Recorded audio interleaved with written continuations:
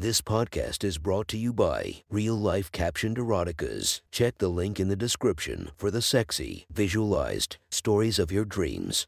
The next story is posted by user K Rosie from our /erotica. The title of this post is Indifference. Sit back and enjoy the story. I'm half asleep on the couch, legs draped over his lap. His laptop is perched on my shins, and the tapping of the keyboard mixes with the hum of the evening news.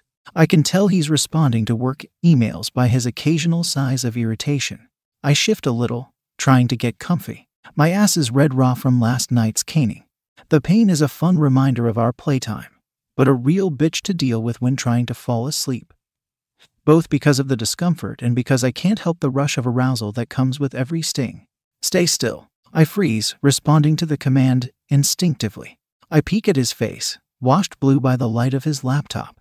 He doesn't look at me, not acknowledging that he'd spoken. His expression is blank. I let my arms fall to my sides, careful not to jostle him, eyes sliding closed. Those two words, saturated with authority, are enough to make my belly clench. The typing stops as he finishes up an email.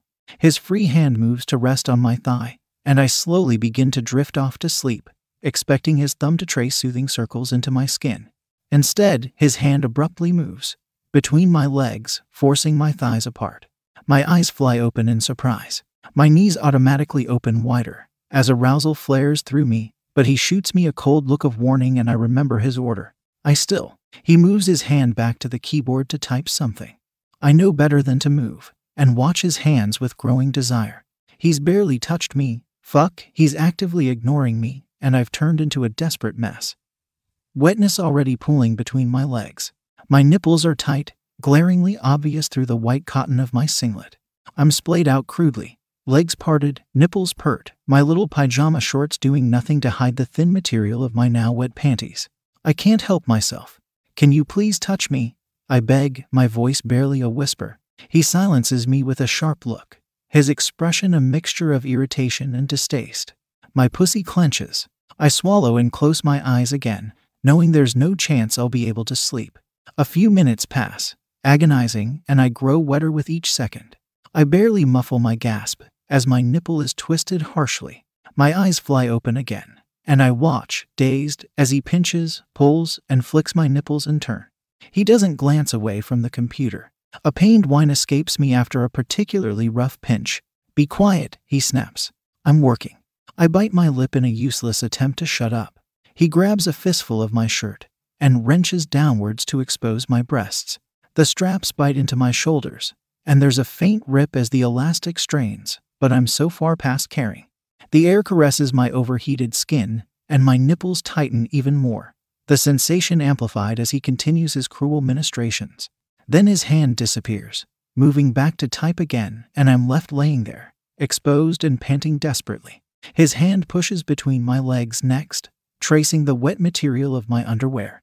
I watch his face through half-lidded eyes, hoping to glimpse a hint of his desire, but instead his lip curls in disdain.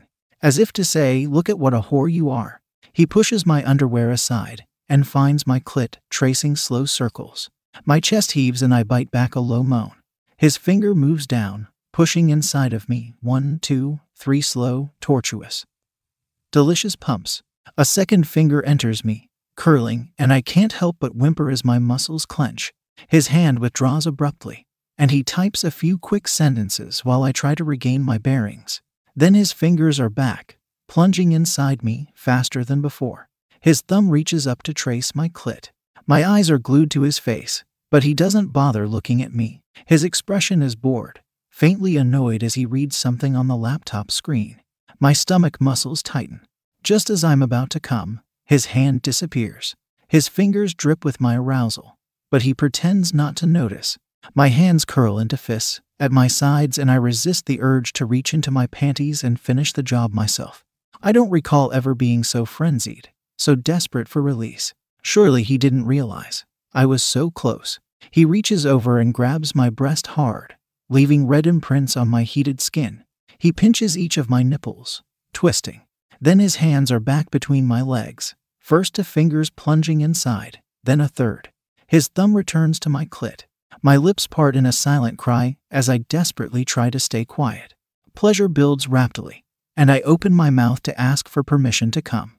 Can I? He moves away and my words trail off. In a pathetic whimper. He did that on purpose. He repeats the pattern again, and again, and again, fingering me roughly, exactly how I like it, bringing me to the brink of release, then leaving me panting, empty and frantic with lust. He doesn't glance at me the whole time, but waves of displeasure radiate off him whenever I move or make the slightest sound. Finally, I break. Please, I gasp. Please, please can I come? Please, I'll do anything. I'm working, he says coldly, and you're distracting me. He lifts the laptop off my legs. Turn over. Bite the cushion if it'll keep you quiet. I don't care. Just shut up. I'm turned on to do anything, but obey, scrambling to roll onto my stomach. I bring my legs beneath me so my ass is in the air, but stop short of biting the cushion. I'm not that far gone. He doesn't touch me for another 5 minutes. The tap of the keyboard breaks the silence occasionally. Wetness trickles down the inside of my thigh. The couch shifts as he rises.